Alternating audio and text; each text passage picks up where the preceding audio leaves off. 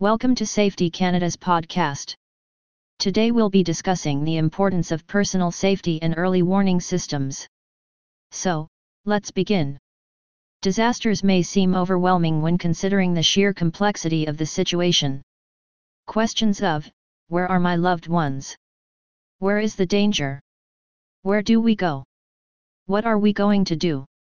These questions are terrifying to think about, but there are ways in which we can prepare on an individual level, as well as using community systems to help safeguard citizens.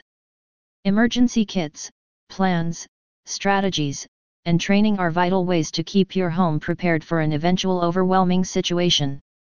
These measures, coupled with strong early warning systems, and emergency social services, are paramount in keeping communities safe and saving lives. Personal preparedness.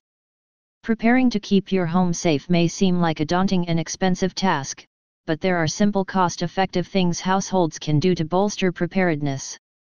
Allocate a spot in your home, and stock it with some cheap essentials such as water, canned food, candles, matches, a fire extinguisher, blankets, and spare clothes. There should be enough food and water for each household member for at least 3 days. This is not an exhaustive list, but a good start in the right direction for protecting your family. In addition to an emergency kit, sit down with your loved ones and develop an emergency plan. The plan does not need to be specific to every emergency but should encompass an all-hazard approach style, so everyone can be familiar with their responsibilities.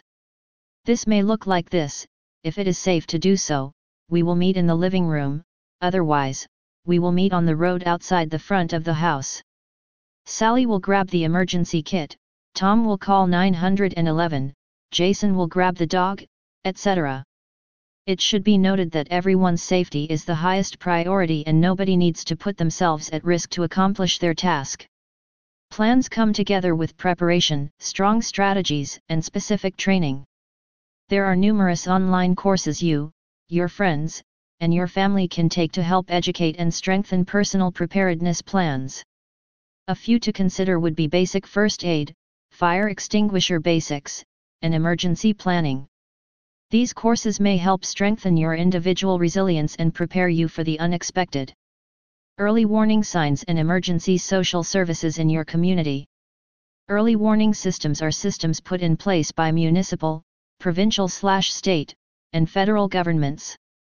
These systems are designed to notify the public before a disastrous event were to occur. Examples of the would-be air raid sirens used by Great Britain during World War II, tornado warnings like the ones used in Joplin MO in 2011, and technology-based emergency warning systems used by governments and agencies such as the Alberta Emergency Management Association. Part of being prepared as an individual is to familiarize yourself with the systems, understand which ones apply to you, know how they work, and understand the danger they are advising you of. Is a system of support provided by governments and NGOs to assist displaced people following a disaster. These services include reception centers, lodging, warm-up/cool-down stations, and survivor supports.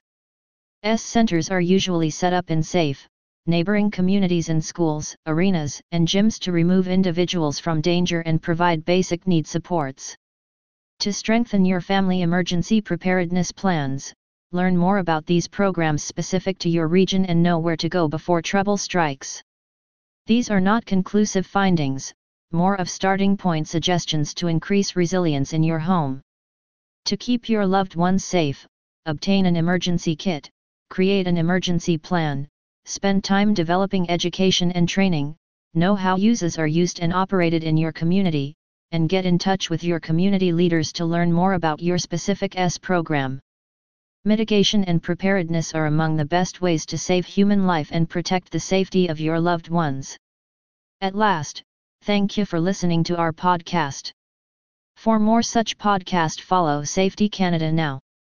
If you want more such information, kindly visit our website at safety-canada.ca.